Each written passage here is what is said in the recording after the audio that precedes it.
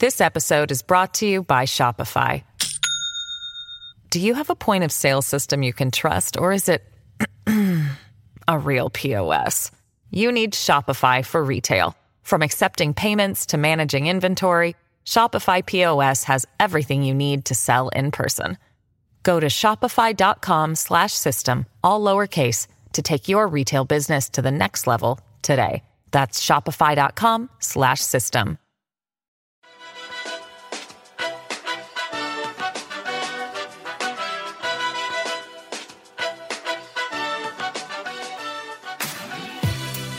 Hey hotcakes, welcome to Hot Take, the podcast where we examine the climate crisis and all the ways we're talking and not talking about it. I'm Amy Westervelt. And I'm Mariana Hegler.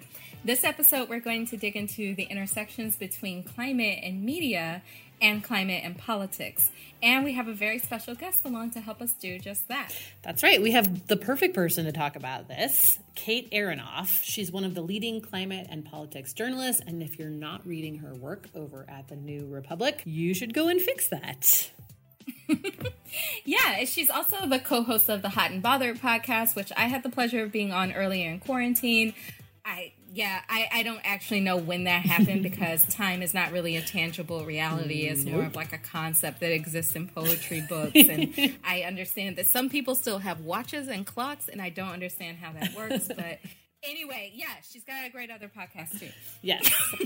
Some of the things that we'll get into with Kate are how defunding the police is good for climate, why media outlets are remiss to talk about race and climate in the same breath, and degrowth and eco-modernism. What are those? I don't know. Exactly. Let's find out.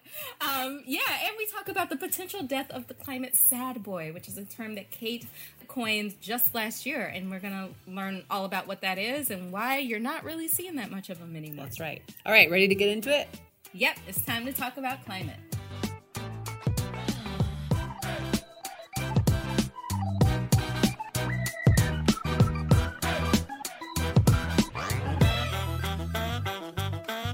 Welcome to the show, Kate. I'm so excited to be here. First question. How did you get into journalism and specifically into climate journalism? Yeah, I came to climate stuff before journalism. In college, I worked on something called the Fossil Fuel Divestment Campaign, which folks might be familiar with, to get universities to take their endowments out of fossil fuels. And so I did that for 4 years in college, started something called the Fossil Fuel Divestment Student Network, and had done like a lot of comms work through that. So writing op-eds, doing kind of media, writing tweets and things like that for organizational accounts. And decided after college that I liked doing that work and was better at that than I was at organizing, which is really hard, as folks may also know. And so wanted to write about things that I wasn't directly working on. And so started mostly writing about social movements, and then slowly through being fortunate enough to get jobs in journalism, which are, sadly not forthcoming, I migrated into doing more kind of proper climate reporting, focusing on movements and kind of people who were fighting things like fossil fuel infrastructure, and then kind of came to more sort of policy stuff and kind of everything in between. And so now I'm a full-time journalist, which is nice to be able to say. At the New Republic, at the New Republic, yes. Right. Yeah. Yes. Okay, I'm curious about whether, because you do often write about how policy gets built around the climate issue, so I wonder if you consider yourself a climate journalist or a politics journalist, and really like whether you think there's a difference between the two, and if so, kind of how you would define that. Yeah, it's funny. My official title at the New Republic is staff writer, and I work on the climate beat, but that ends up just going into a lot of different directions, in part because climate change is ubiquitous, right? I mean, I don't think there's a piece of policy that isn't affected by it. And I work a lot in the fossil fuel industry, and that, is bound up in all sorts of things, whether that's finance or monetary policy, trade, and I am interested in sort of questions of political economy that stems from looking a lot at the fossil fuel industry, in large part. So, yeah, I guess I would call myself a climate journalist insofar as climate is a lot of things, and not, I don't actually spend too much time, looking at the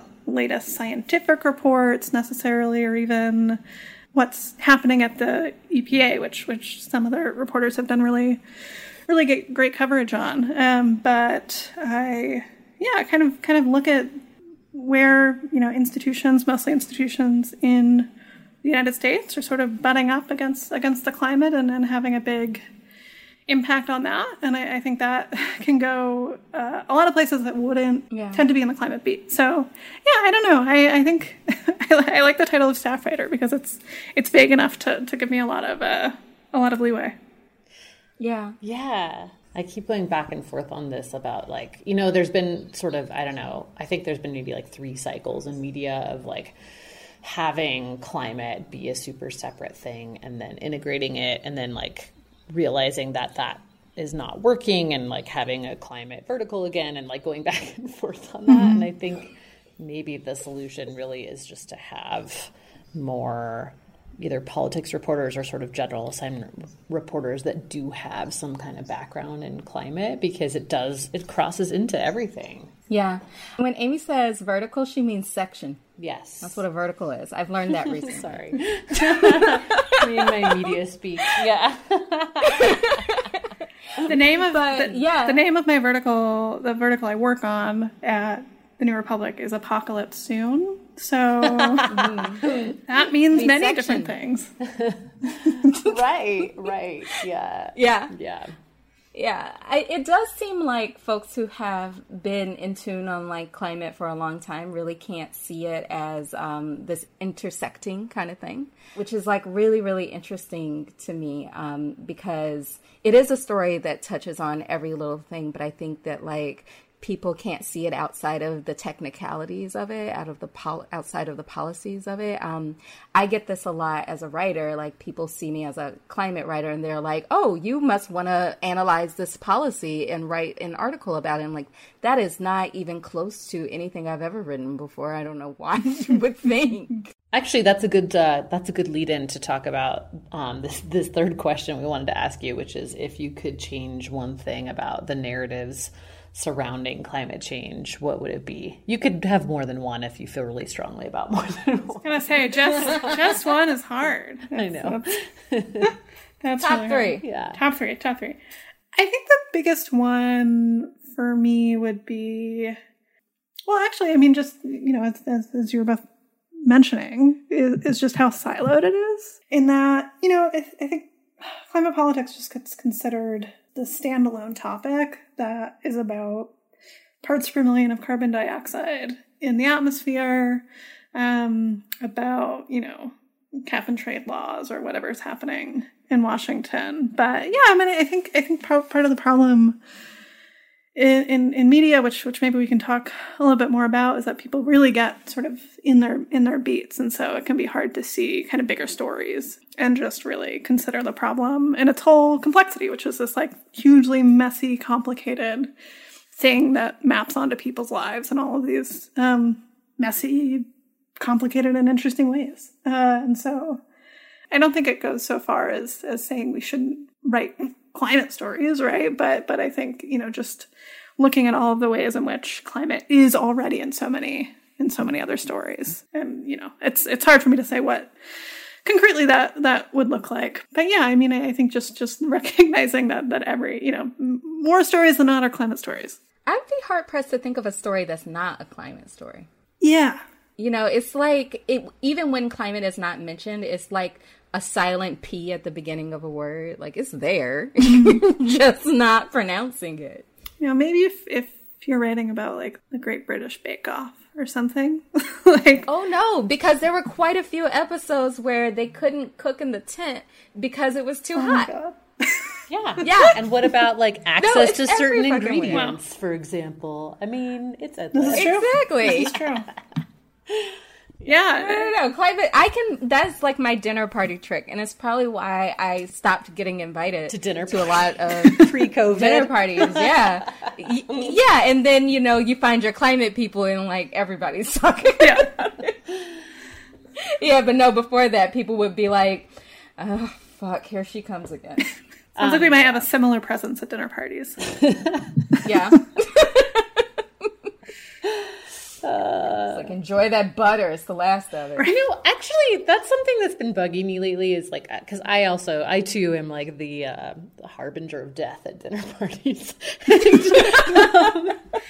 But it's been really bugging me that like, there's this idea, I was talking to Mary about this just the other day, there's this idea that like, if you talk about the problems or like, sort of the historic reasons that we haven't acted on climate, then it's like you're kind of accused of being too negative or not focusing on the solutions and whatever. And to me, I feel like, understanding the problem is part of the solution, and it's like social change and policy change are like amongst the biggest solutions that we need. So I don't get that whole idea.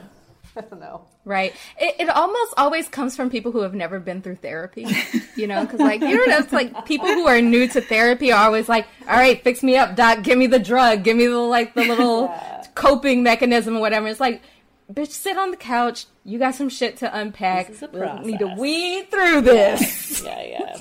Right? Like, you are way more fucked up than you think. It's true that there's this like huge, I actually see it as a somewhat kind of, I don't know, like patriarchal or like male take too, that it's like, oh, like I'm like, that one person is going to solve the problem, and that one technology or one like innovation is going to be the thing, and like everybody wants the quick fix.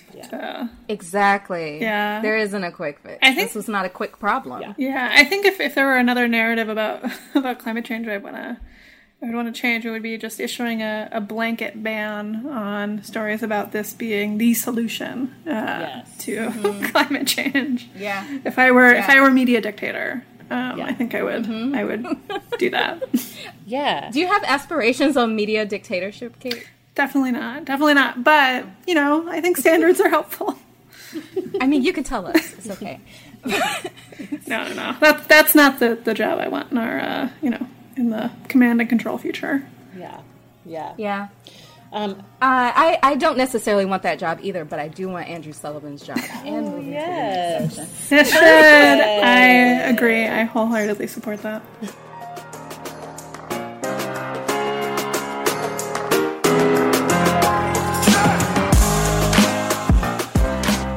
I mean, we talk about this a lot, that climate is as much a power problem or a social problem as it is a science and technology problem, if not more. And, we continue to see pretty often political reporting not reflecting that, like really sticking to it's about technology and the energy sources that we'll use. So I'm curious just kind of what you think about that. And then we're going to make you read from some of your own work, which does a fantastic job of not forgetting that there are these power dynamics at play in the political sphere on climate. But yeah, like, what do you think about how political reporting in general kind of tends to paint the climate problem? Yeah, I started mentioning this a little bit before, but I think a lot of this comes down to just some really boring factors about what it's like to work in a media organization, and that, the New York Times, for instance, has a climate desk, right? The people who work on the politics desk don't necessarily understand climate change. Editors don't necessarily get it, and I think folks who are reporting on climate aren't encouraged to bring in other sources, and I think every beat has its sort of idiosyncrasies, but I think the range of sources that people are encouraged to talk to as sort of climate reporters proper, I think, can make that sort of understanding harder. So, you see a lot of quotes, for instance, in mainstream outlets, whether it's the Washington Post or, other places, all of which, I think most outlets have great climate reporters on staff. And I just want to, want to say that. But a lot of the sources that people call up are the people who are easy to talk to on short notice.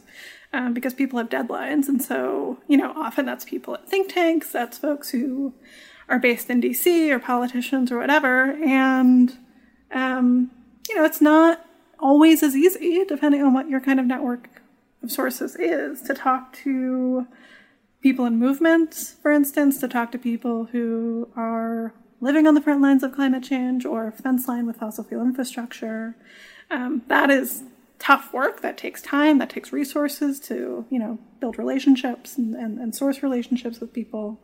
And that can be hard in a quick news cycle. And, as is the case with a lot of sort of climate desks when you're, one of very few reporters who are doing that and need to produce stories every so often. So I think that's, the sort of media part of it. I think there's a bigger question of just, the trajectory of climate politics in the last 30 years, which is a thornier one, I think, which is that, the sort of mainstream policy conversation where a lot of reporters tend to focus and where, editors in particular would like people to focus at big outlets is a conversation that happens almost entirely in the Beltway. It happens almost entirely in Washington. And is not, has its own sort of weird look at power dynamics. But that is just can be so sort of blinkered about which congressman is talking to which think tank is talking to who in the White House about, X write-in to or amendment to a certain bill. And that, is not, I think that's a part of politics, but I don't think that's politics proper. And is not, I don't think a holistic understanding of all of the crazy power dynamics that play into the fossil fuel industry. And, there's a reluctance to talk about funding, to talk about kind of not just lobbying and political donations, but also who funds the think tanks that people are going to for their sources, which, I think Drilled has been, a great look at some of those dynamics.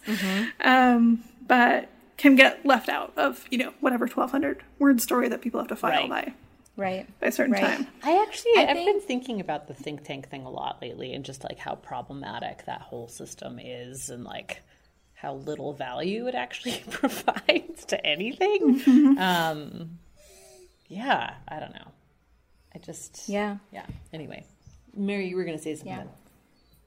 Well, yeah, I was. I'm excited to have Kate read from two pieces that I think really touch on something that I think is kind of unspoken in the climate political landscape, and that is that both parties are kind of in an identity crisis. It feels like one is that on the Democratic side, it sort of feels like we've seen this flurry of climate plans come out.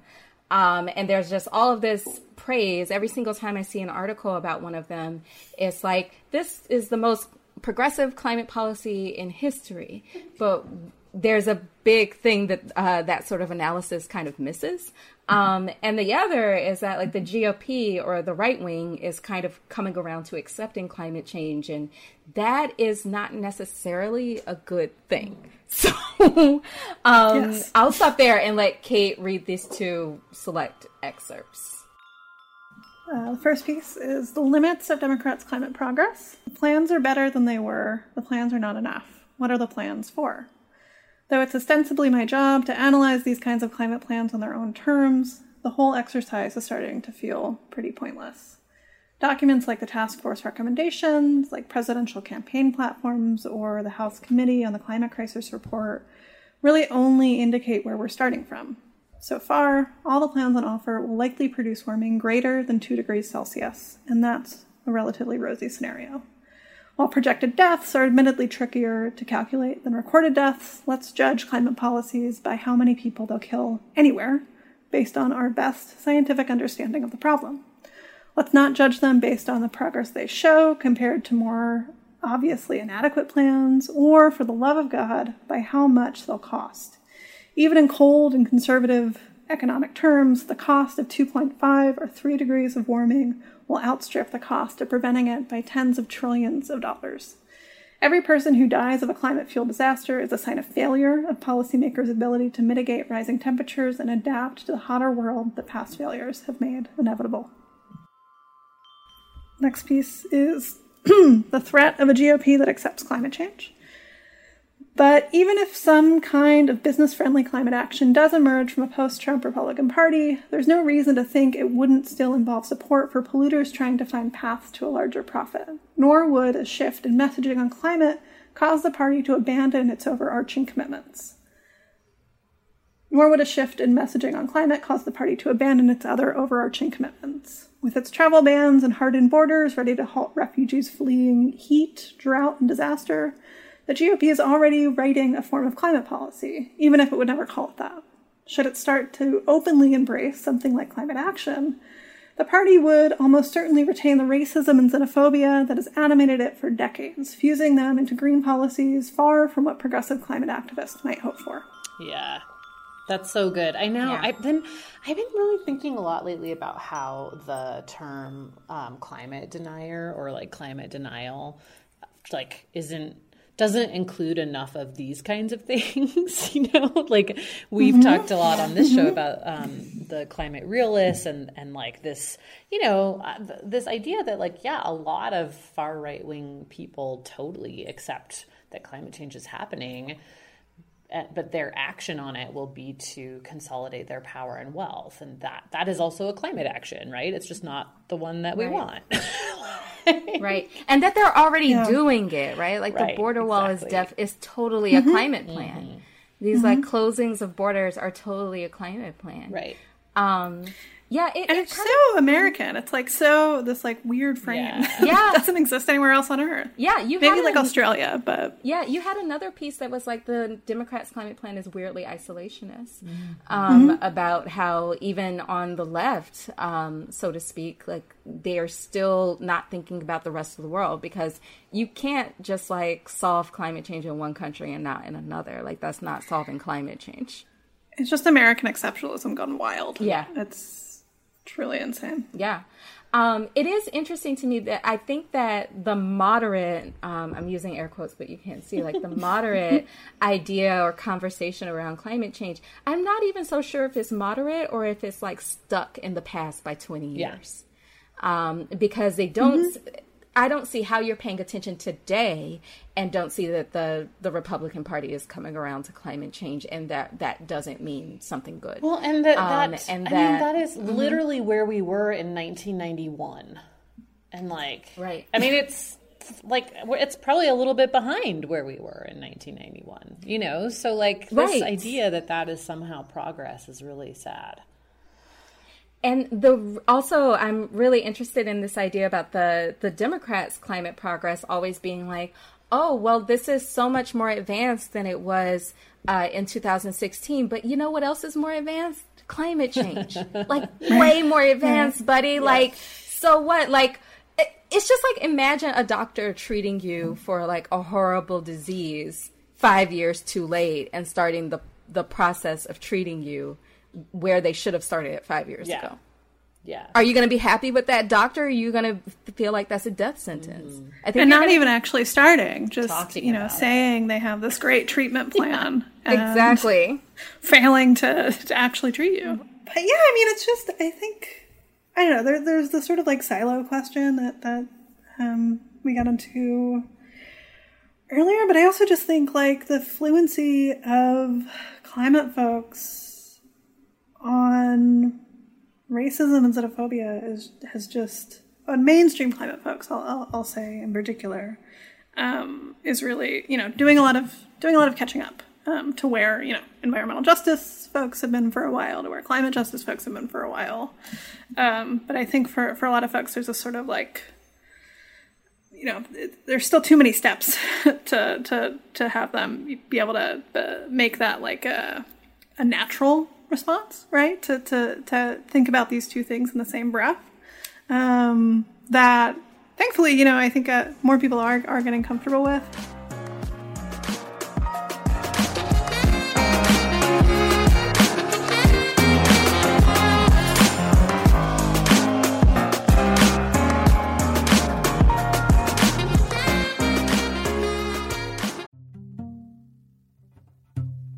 This holiday season, get a gift for yourself too, and keep it simple. I gave myself the gift of a better, more convenient laundry experience. I know, laundry doesn't sound like a gift, but honestly, Earth Breeze just makes it so much easier. Think about how you actually do laundry. You have to work out how much detergent to pour, lift that big plastic jug, hope the goo doesn't get everywhere. It's annoying. But Earth Breeze Eco Sheets look like nothing I've ever seen in the detergent aisle. It's like a dryer sheet kind of, but it's the detergent and you throw it in and then that's it. There's no measuring, no nothing. It works in hot and cold. It's also dermatologist tested, hypoallergenic, and free of bleach and dyes. And it fights everyday stains and odors. You get a powerful clean, but you don't have to deal with all that packaging. Right now, my listeners can get started with Earth Breeze and save 40%, 40%.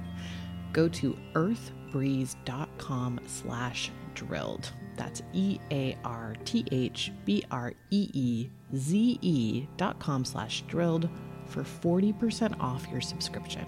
earthbreeze.com/drilled.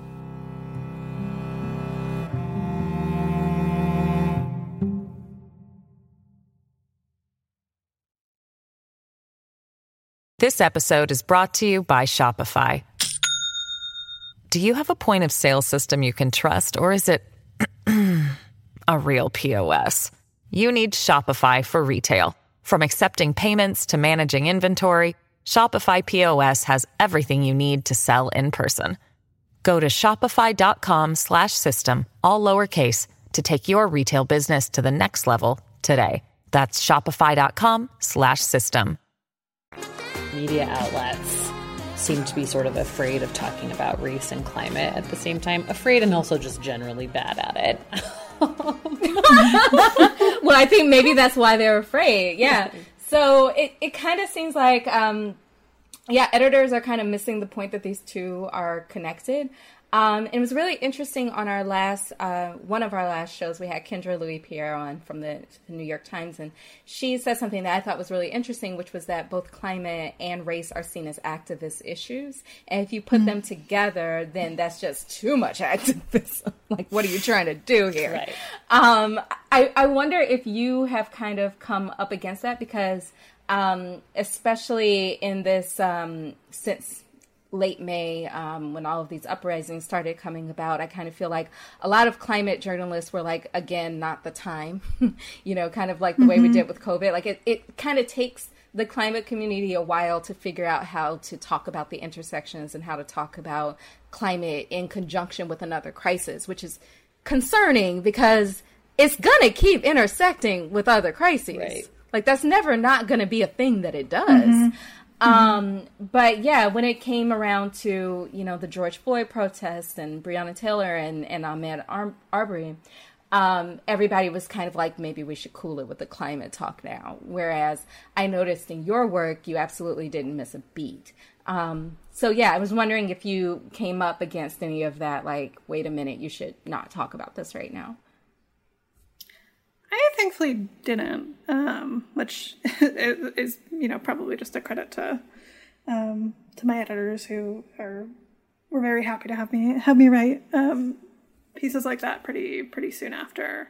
But yeah, I think there just like so much of the language around race and climate is so limited. I think a lot of it, when it does come up, which is not enough, tends to be the sort of story of disparity, right? Is that, that's absolutely true. That's undeniably true, which is that people of color and Black folks are more affected by climate change, by environmental racism, by pollution, all of the sort of footprints of the fossil fuel industry.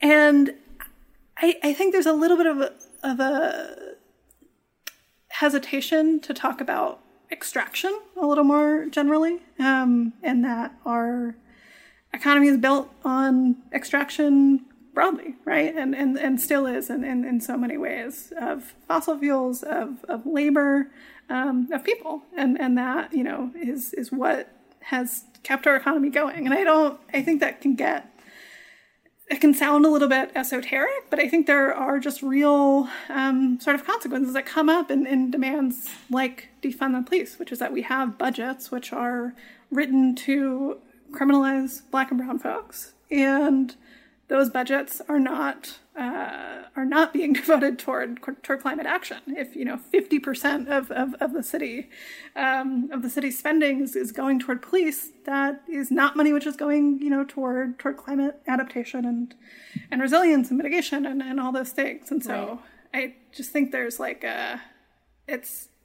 that can be a sort of hard step to make if there isn't some kind of baseline understanding of political economy. Yeah, for sure. I also think it's interesting that people kind of feel like race and climate need to be separate when the most successful climate champions in office who ran their whole campaigns on like Green New Deals are generally people of color and generally talk about climate and race seamlessly and interconnectedly. I'm thinking of like Charles Booker and Jamal Bowman and AOC, all of whom you've covered. And like that's what gets people energized. And it's weird to me because when I hear people saying that they need to be separate or discussed separately, I hear them saying that basically they think Black people are too dumb to understand climate change.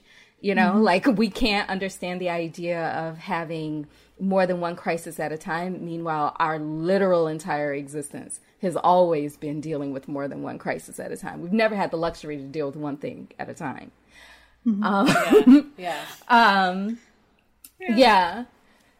So I will just like pay homage to a piece that you wrote in the New Republic about Jamal Bowman and the Democratic insurgency that could help save the planet, about his campaign.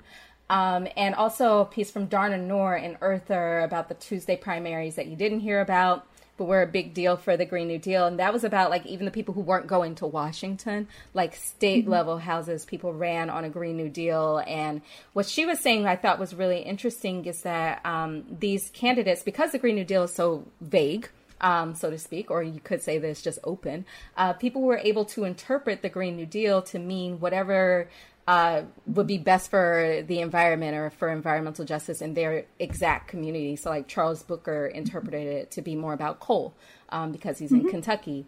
And other people, I think somebody in Texas interpreted it to be more about like the oil rigs.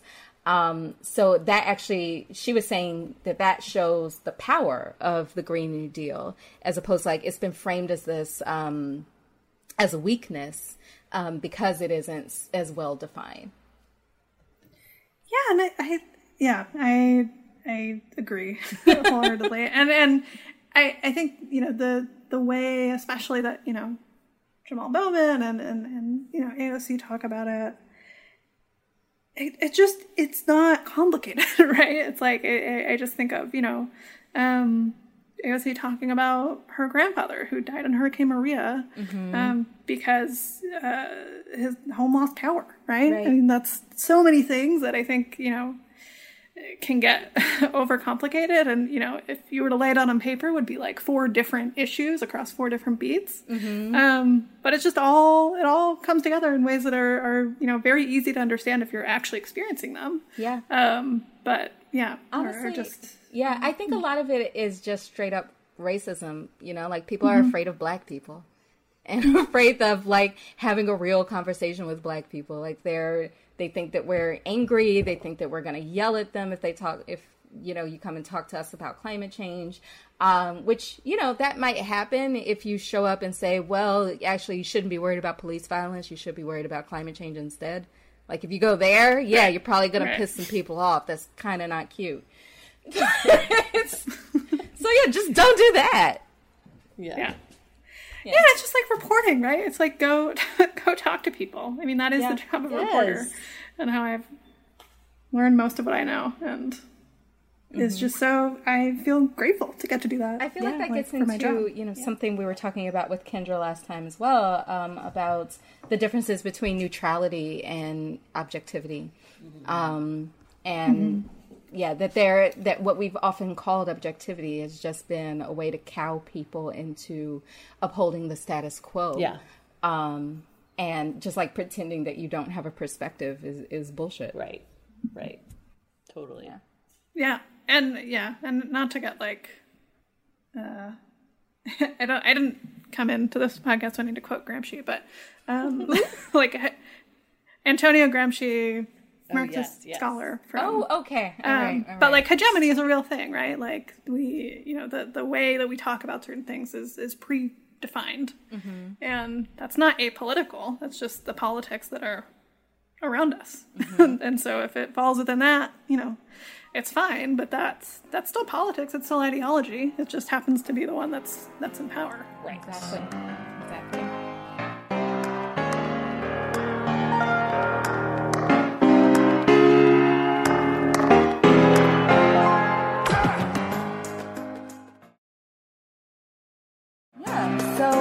I think a really good way to talk about this, like the intersections between race and climate, is like specifically look at a policy itself.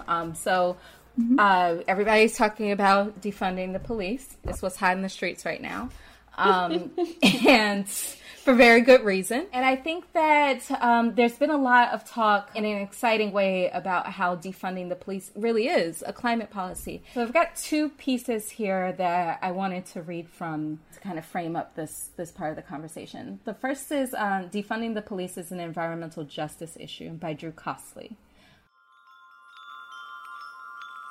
Police create types of pollutions that people don't normally think about.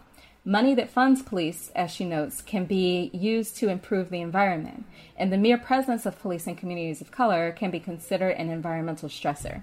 The kinds of pollution that law enforcement agencies bring into communities include noise pollution created by sirens and cars, light pollution from floodlights in high crime areas, and emissions from police vehicles that are constantly driving around. Because Black communities and communities of color are often heavily policed, they are the people who must bear the burden of this pollution.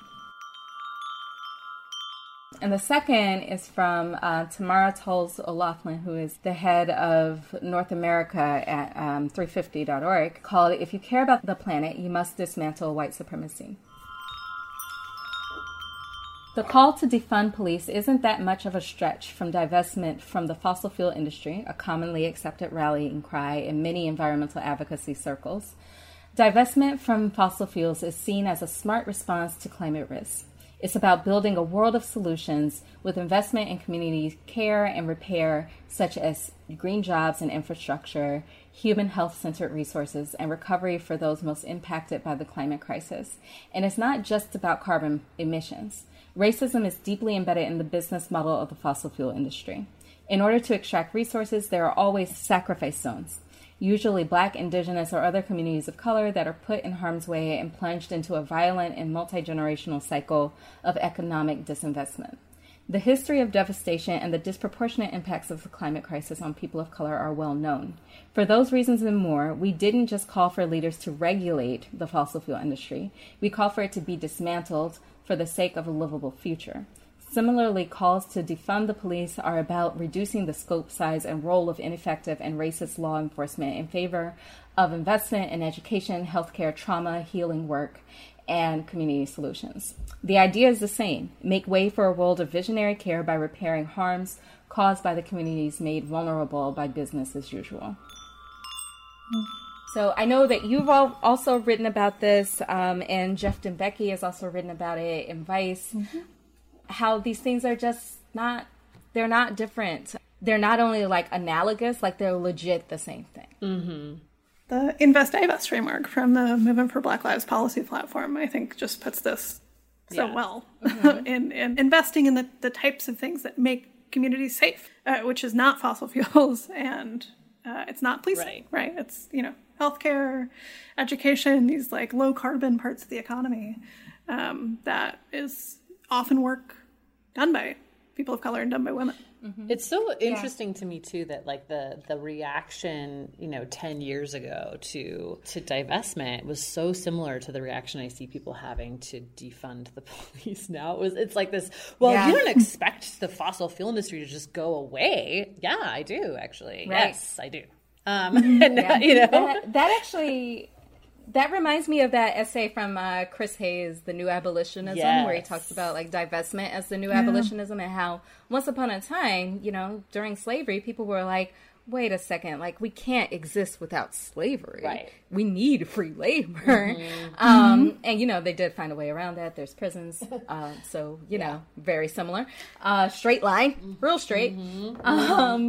But yeah, just like how it's just when you are in the middle of something, I'm just going to say evil, it's hard to imagine something else because you're just so inside of it. It's interesting.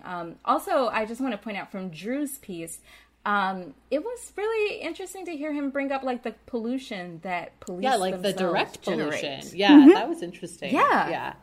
I hadn't thought about that at all. I thought too that Kate, your thing about the funding was important to mention too. That one of the things we hear all the time about transition and green jobs and all of this stuff is the cost thing, right? But then look at what we're spending on policing. We have a story coming out in Drill later this week that about the inmate firefighters in Arizona, which get far less coverage than the inmate firefighters in California. And they actually they use more imprisoned firefighters in Arizona than free paid firefighters, which blows my freaking mind. That's crazy, so this idea that is that a new development? No, it's not new. It's just I don't think it's been reported. I haven't seen it anywhere. And I was wondering, Arizona is one of the places where they're having more and more wildfires that are bigger and bigger every year, and they're going to need more and more of this. And guess what? They're funding the forest management department, which is what pays for firefighting, less and less, and the Department of prisons and whatever they call it, the prison system, more and more.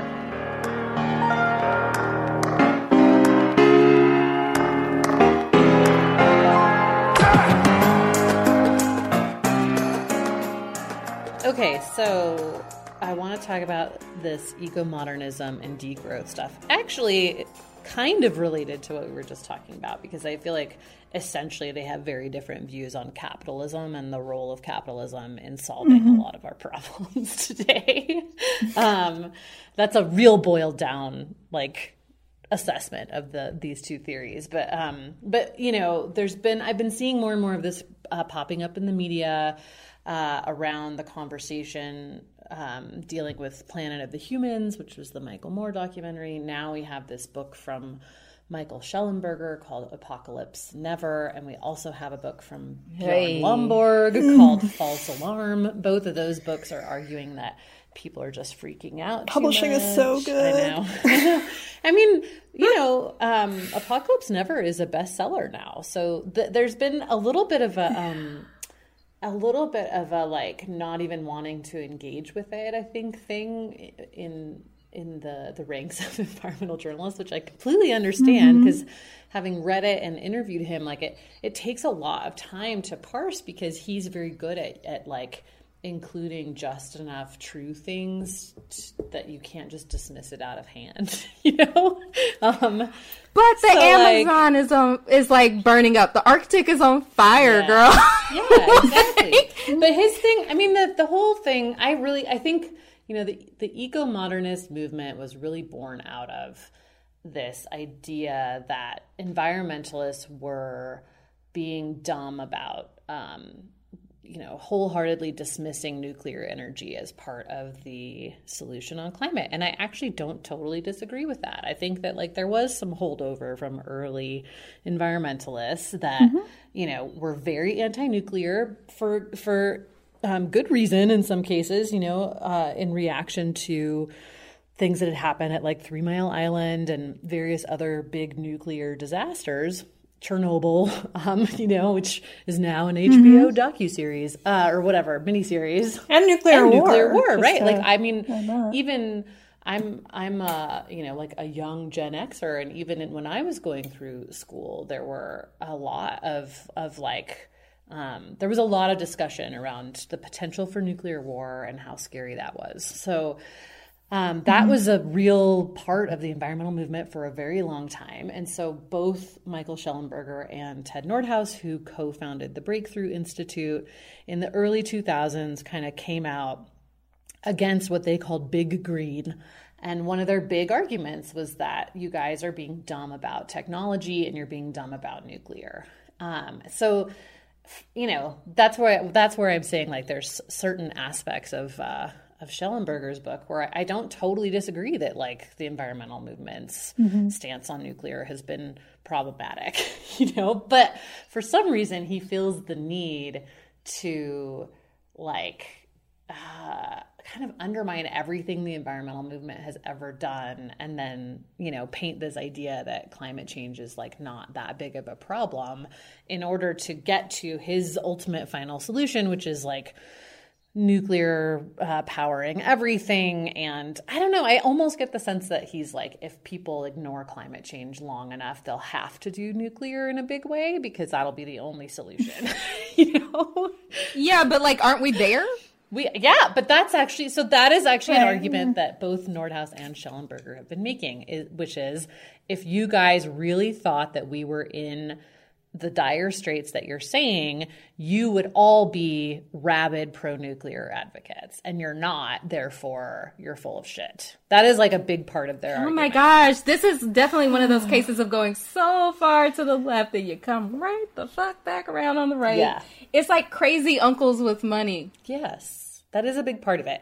Now, a big part of their whole thing too is that, look, guys, if we can just use technology to solve all of these problems and to not have to deal with any of the social things, and we let the market solve it. That's another like big argument that they propose. And that's where I feel like they really butt up against the degrowth guys who are like, no, there are natural limits to growth. We need to self-impose those limits or else nature will do it for us. And, you can't just have this sort of like endless economic growth. Actually, like Ted Nordhaus recently told me that he doesn't believe in endless growth. That's the first time I've heard any of them say that. Interesting. So we'll see. Maybe they're evolving their thinking on that. I don't know. But anyway, the reason I wanted to talk about it was that, I keep seeing references to these things pop up in media stories, and if you don't have this like whole background of the last 15 years of these guys, then there's a lot of stuff that you can miss about what they're proposing. There's an open question for me, which is, slightly conspiratorial, but it's just like, I don't know who funds the Breakthrough Institute, and would be very curious to find out. I mean, even on their own terms, like, I just find it so grating. It's like, there's definitely some weird stuff. Like there's, Breakthrough guys end up doing a lot of stuff with the Genetic Literacy Project, which is like a pro-GMO group funded by Monsanto, for example. And I'm sort of like, where does that even come into play with climate? Again, it's like a bunch of people who have a ton of money and time on their hands, like sitting in a college dorm room theorizing about the world. But they have like way more influence and power than most, It's like, I don't know. Yeah. I have been like kind of freaked out by this like new wave of climate denial and delay. Mm-hmm. Yeah. Like even just starting with the Michael Moore film. Yeah. There's like a batch of it, right? It's a fucking bestseller. Yeah. Well, yeah, it's creepy because I feel like people want to give up when it comes to climate, like because it is such a big and scary and hard problem. Yeah. If someone comes along and says, actually, it's not that bad. So appealing. It's so appealing. Like, yeah, exactly. Yeah. It's like, okay, well, I guess I can go binge my Netflix series or whatever, or focus on whatever other problem. Right. It kind of like reminds me of like that David Wallace Wells piece from back in December where he said like, oh, actually maybe it's not as bad as I thought it was, but it's still really fucking bad. Yeah.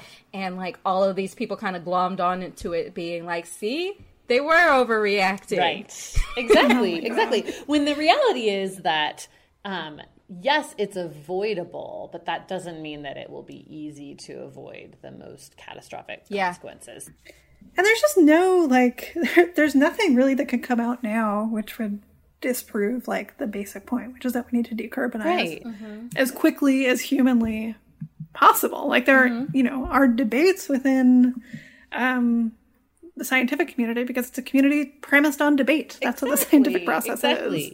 I mean, that's such a huge problem, too. I think, like, the vast majority of people have no understanding of how science works or how scientists communicate, and the fact that debate and uncertainty are like key aspects of every scientific conversation. You know, right, and how it's been weaponized. Totally, yeah. And it just creates this like uncomfortable thing where, like, you know, I find the sort of phrase like believe science.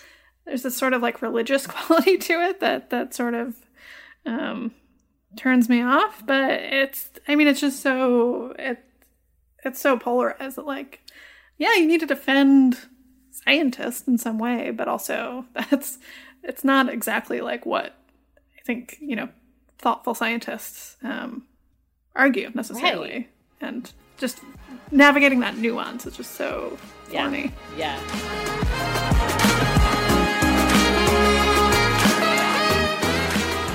But yeah, no, I wanted to talk about this piece in Time magazine by Justin Worland. I think it's actually pretty stellar. It's a cover story for their July issue. One of their July issues, because I think they're weekly. It's called "It's a Defining Moment in the Fight Against Climate Change." But before we get into that, I wanted to talk a little bit about a concept that Kate introduced into the climate lexicon last year called the climate sad boy. Kate, can you explain for our listeners who have not read that piece, what is a climate sad boy? Yeah, and to start off, I should give credit to my co-author, Alyssa Battistoni, who I think may have actually coined that term. Oh, okay. So just to give fair credit where it's due. A sad boy, a climate sad boy, I would define as a set of mostly white male authors who have looked at the climate crisis, you know, read some PDFs or something, and come to the conclusion that there's nothing we can do. So, and feel really bad about that, like are very sad about the fact that there is nothing that can be done. And so conclude from there that we should just, we is an interesting term there, because I think the we that they use is mainly talking about them, and their sort of particular place in the world.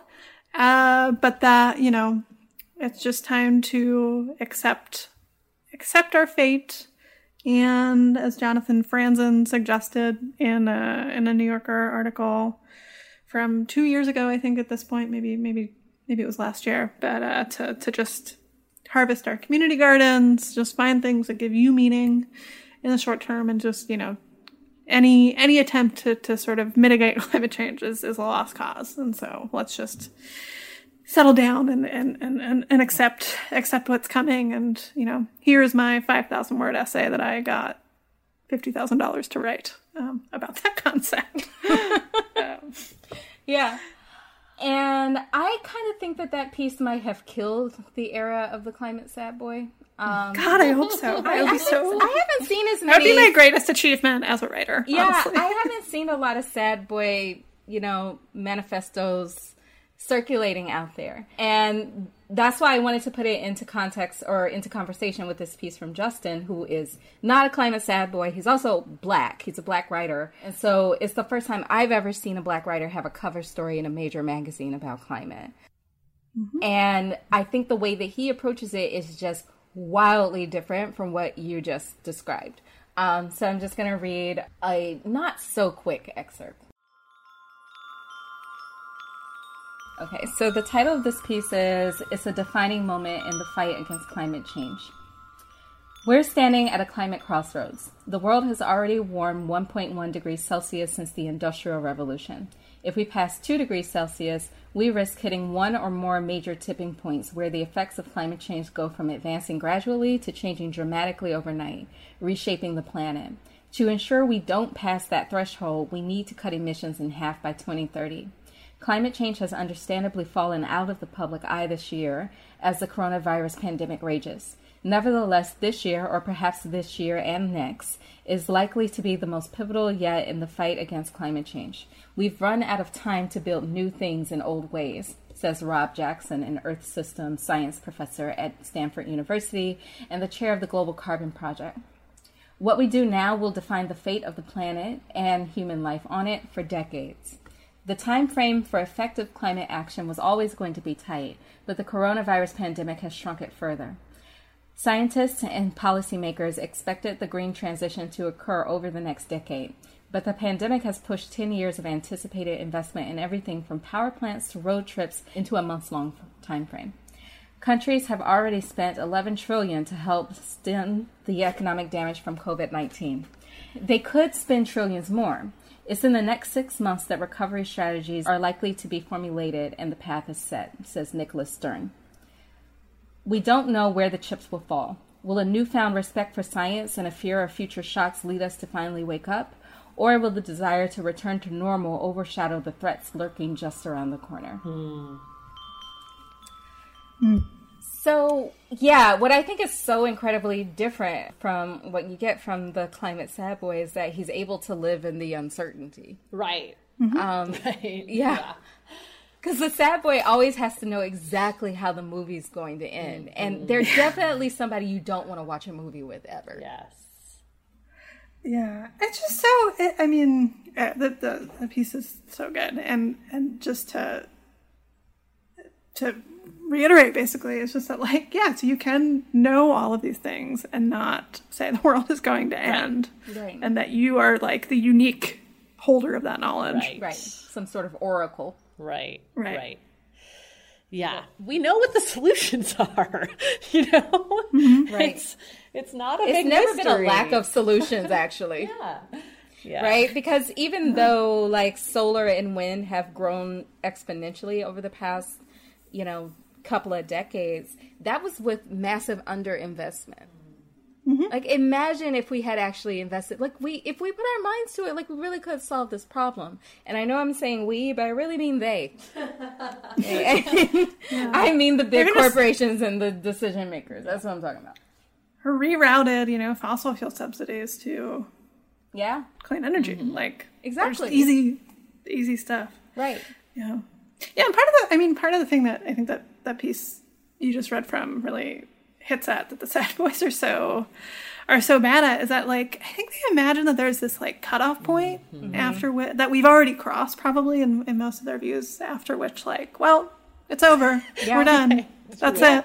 Time to give up. Right. But that's just not how the climate works. That's not how anything works. Yeah. No. That is the most punk ass reaction to anything. What it is, I think, it's too hard now. Fuck it. Yeah, I really think it's like this, and I feel like this with the eco-modernists too, the mad boys and the sad boys.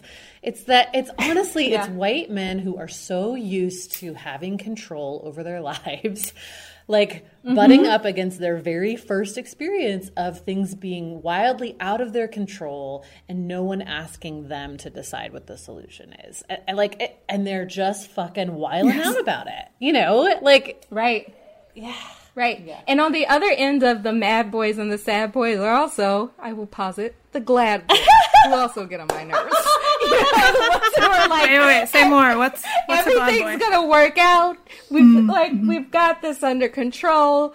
Once it gets really bad, they'll fix it. Blah blah blah blah. Because they're also not used to people not caring about their lives. Right. So they can't fathom this idea that no one's coming to save to me, them. Surely someone will fix it. Yes, exactly. Exactly. Yeah. Yeah. Right? They're not, so they think the problem is there's solutions and people just don't know about the solutions. We just have to tell them about the solutions. And then And then the glad boy becomes a sad boy when they realize that, they don't care about the solution. There are entrenched systems of power that don't always benefit me. What? How did that happen? It's so psychological. It's just like such a... It is. I don't know. Most people just go to therapy. A certain subset of white guys like imposes their theories on the world, and it's like, God, if you guys just could deal with like processing your emotions on your own, that would be great. No, psychiatry is a green job. I think everyone should have access to therapy under a Green New Deal. Yeah. That's my take. Also, if you think your emotions are facts. Yeah. A friend of mine put it, I think, well about this dynamic, which is that if you're like a very, financially secure, well-heeled white man, there just are not that many threats to your, your survival. So you scan the horizon, and then like the thing that you see is climate change, and that just really sets you off on a very strange journey. Yes, some very strange ideas. Totally, yes. On that note, Kate, thank you for joining us for this very hot take. Thank you. In more ways than one. I'm glad we've defined the various types of boys. All right. Well, thanks, Kate, for taking all this time. We appreciate it. Yeah. Cool. Thanks for having me on. Yeah. Thanks, Kate.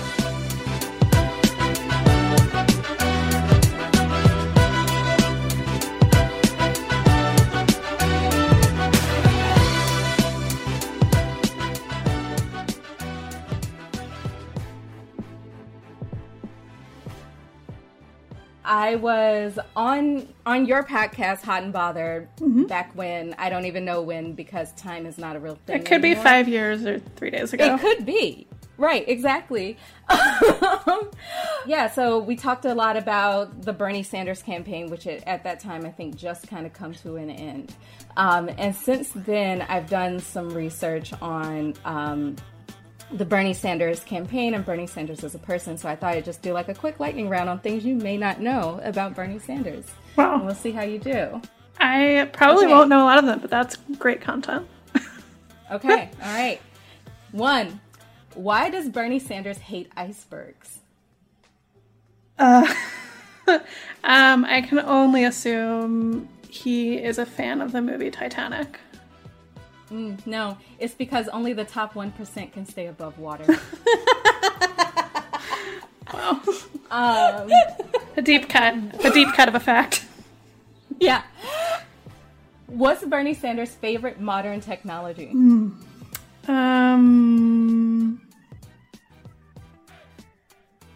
I don't even know where to start. An electric car.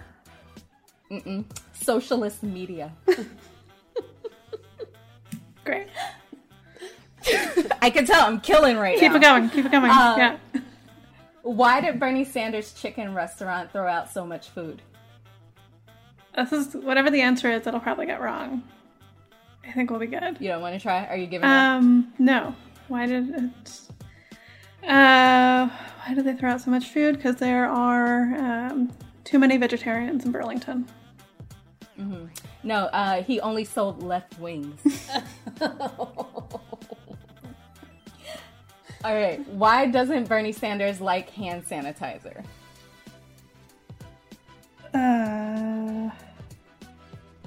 It is produced by the fossil fuel industry. That would be better. But no, because it protects the 0.01%. This is true. Yeah. That is true. Okay, there's only 3 more. What's Bernie Sanders' favorite insurance company? You can do this one, I promise. State Farm.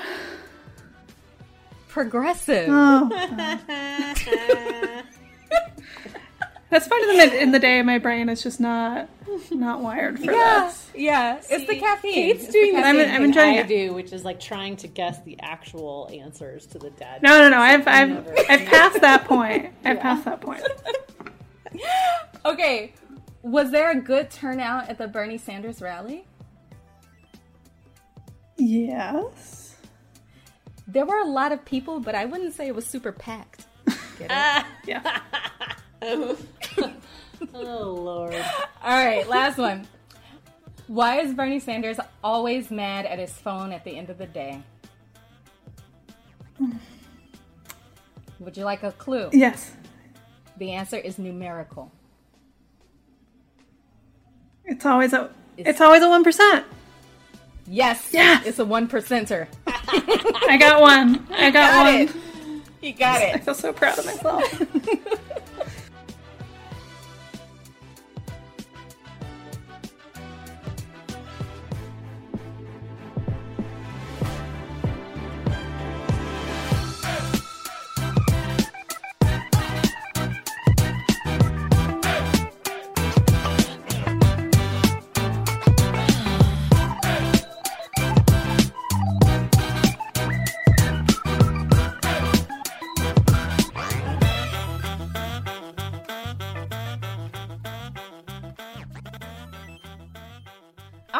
I feel like that was a really great conversation. Yeah. Like I learned a lot about degrowth and eco-modernism and all the different ways that you can cover climate and politics and race and you don't need to separate them. And if you do separate them, you're probably not covering any of them completely. Yeah, totally. What I like about Kate is that she's never, she kind of started out in activist organizations and she never really felt the need to even pretend to be quote unquote objective as a journalist. But actually, I think she does incredibly meticulous reporting. So it's a good combination of things. And also it was fun to talk about sad boys, mad boys, glad boys, and bad boys.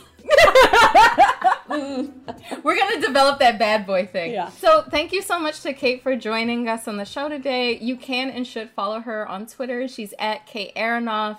Aronoff is Aronoff.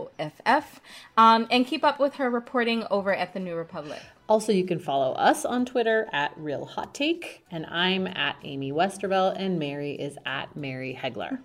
And if you haven't heard, we have a newsletter, and it is fabulous. We realize that the climate story is too big and overarching to really cover it all with just the podcast in any sort of depth. Mm-hmm. So we launched this baby back in May, and we've been having a lot of fun with it. Yeah, that's right. We're really enjoying just sort of, going off when we feel like it. Adding new reporting stuff when we find it. It's great. And we are able to do little bonus episodes on there as well. If you subscribe, you not only get access to original features by Mary and myself, you also get bonus content for both the podcast and even in between little bonus episodes. Right. And there's a roundup of all the best climate coverage for the week. Yeah. We're very proud of it, if you can't tell. Yes. We have a premium version with all the fun features for as little as $7 a month or $80 a year. Or if you really love us, you can sign up for a founding membership at $210. That's right. And with the founding membership, you also get a free t-shirt. What? Oh, yeah. Yeah. I guess it's not free if you're paying $210. Anyway, we understand. It's a really special t-shirt. Yeah.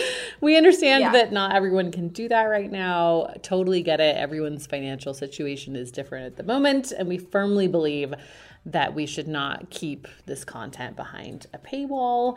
So we produce a free newsletter too that has the roundup of weekly coverage, at least one free feature from us, and teasers for all of the other stuff in the premium newsletter. Plus, we are committed to keeping this podcast free for everyone. So still a lot of content for all. Yeah. Exactly. Right. And every week we do at least one giveaway for premium memberships on Twitter. So make sure that you stay tuned for those. Maybe turn on notifications. I don't know if that's a thing. Yeah. I know, because they go fast still. It's great. Yeah. They do. Also, as I mentioned before, t-shirts. We do have merchandise now. We've got hats and shirts and mugs, and we're getting even more things all the time. Thanks to everyone who stayed patient with us while we shipped our first order. We had some UPS purgatory drama, but they're out now, and we're loving seeing all the pictures that you guys are sending. So keep those up. Yeah. I can't wait to get my shirts, because as much as I love seeing everybody with the shirts on, like, I've got major FOMO over here. And it just sort of seems like UPS hates me specifically. And it's like, what did I do? You know, like, how can I make it up to you? Like, I'm sorry. I don't know what it was, but I'm sorry. It's true. It's starting to feel really personal. It was a week late coming to me too. I don't understand it.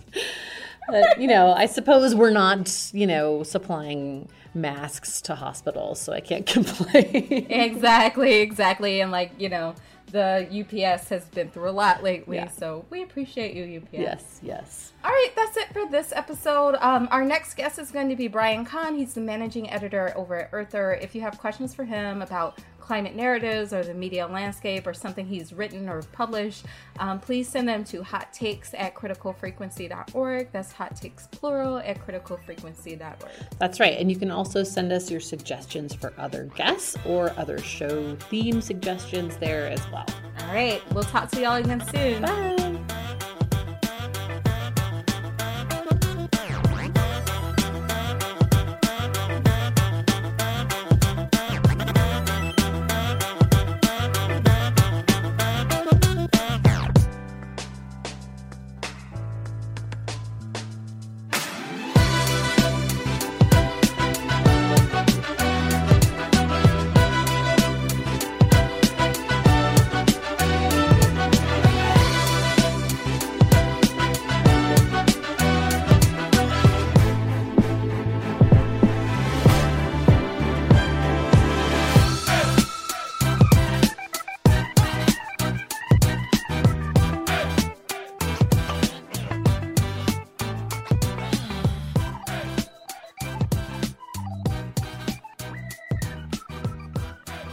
I love it. It's the best sign off ever. Yeah. The other one I was considering was keep fucking that chicken. Do you remember that? Yes. Oh my God, it's so good. But I didn't know if anybody else would get it. Oh man. That also would have been hilarious if we were like, hey, hotcakes, keep fucking that chicken. What is this show? Because it's better than fucking a cow. So good. Cows having vicious. Get it. So good. Get it. So good. Yeah. All right. Yeah.